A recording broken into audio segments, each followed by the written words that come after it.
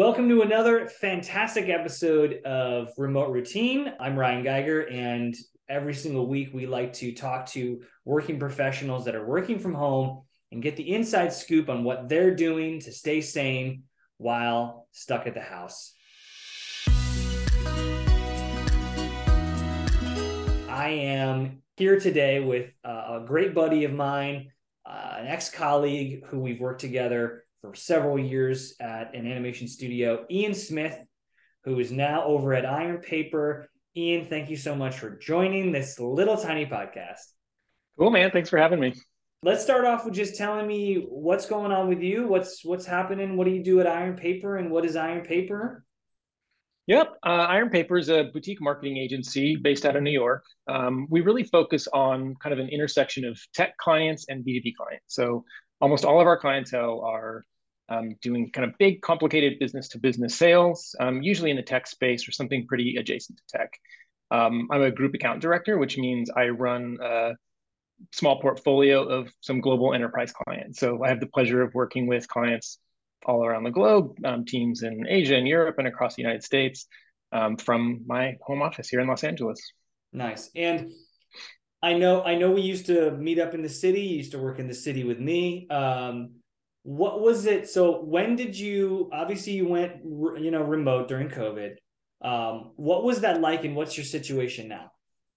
Yeah, it's funny. We actually went remote about a week before the actual lockdown happened. My company thought we should give it a try in case it happens, just to poke some holes in it. Like, what doesn't work? What do we need to think about tech wise? How do we need to change our culture?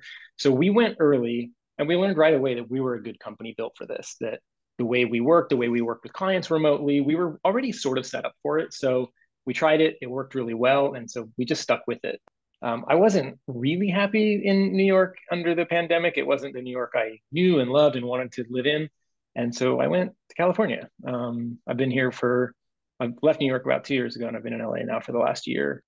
You've had to find a way to work remotely in three different locations. Is there something that you learned along the way that you're like, okay, so that you started to do when you hit LA? For me, although my clients are global, my team that I manage is spread across the United States. One constant is that we work on New York hours. And so being 3 hours behind in California, time management becomes really important. I stand up with my team every morning at 6 o'clock LA time, which means, I'm up at 4:45 or 5 o'clock every day. So time management is really important. That's a pretty early start. Sometimes, I might have an Asia client where I got to start a little bit earlier than that. So time management has become a real key for me. But it's also about kind of like what I consider spatial management of I have a dedicated office in my house where I have my coffee in the kitchen in the morning, come in here.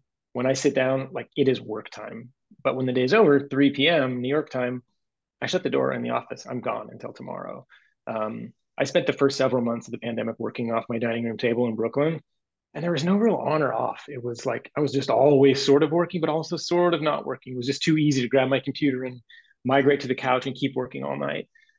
So when we moved to Los Angeles, it was really important that I had a dedicated office, and it was a space that I was in and I was working. And when I wasn't working. So that's really my biggest tip. Yeah, I love that.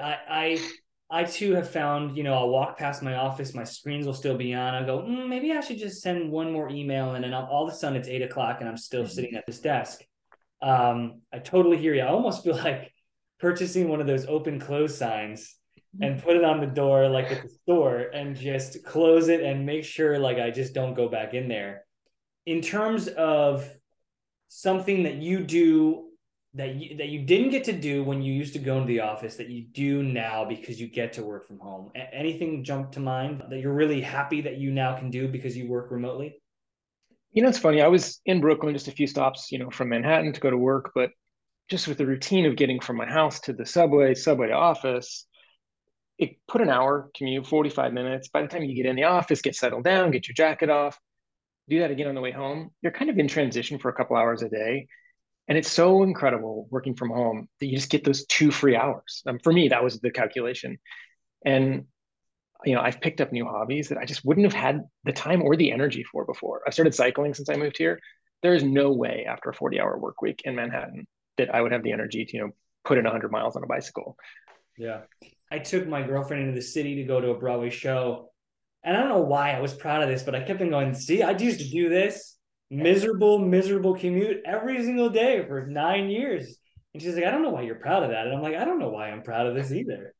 I don't know why. I guess there's something about like I schlepped into the city, like I grinded whatever. But it was just like at the moment I was like, you're right. I'm so much happier. I have so much more time with my dog, and I'm not like fighting crowds in Penn Station and running down the stairs to make the train. And just that stress of trying to make the train is just released off your body. I don't even know what that stress is anymore.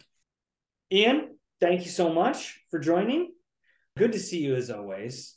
Pleasure to have you on my little podcast. Cool. Thanks for having me, Ryan. This was great.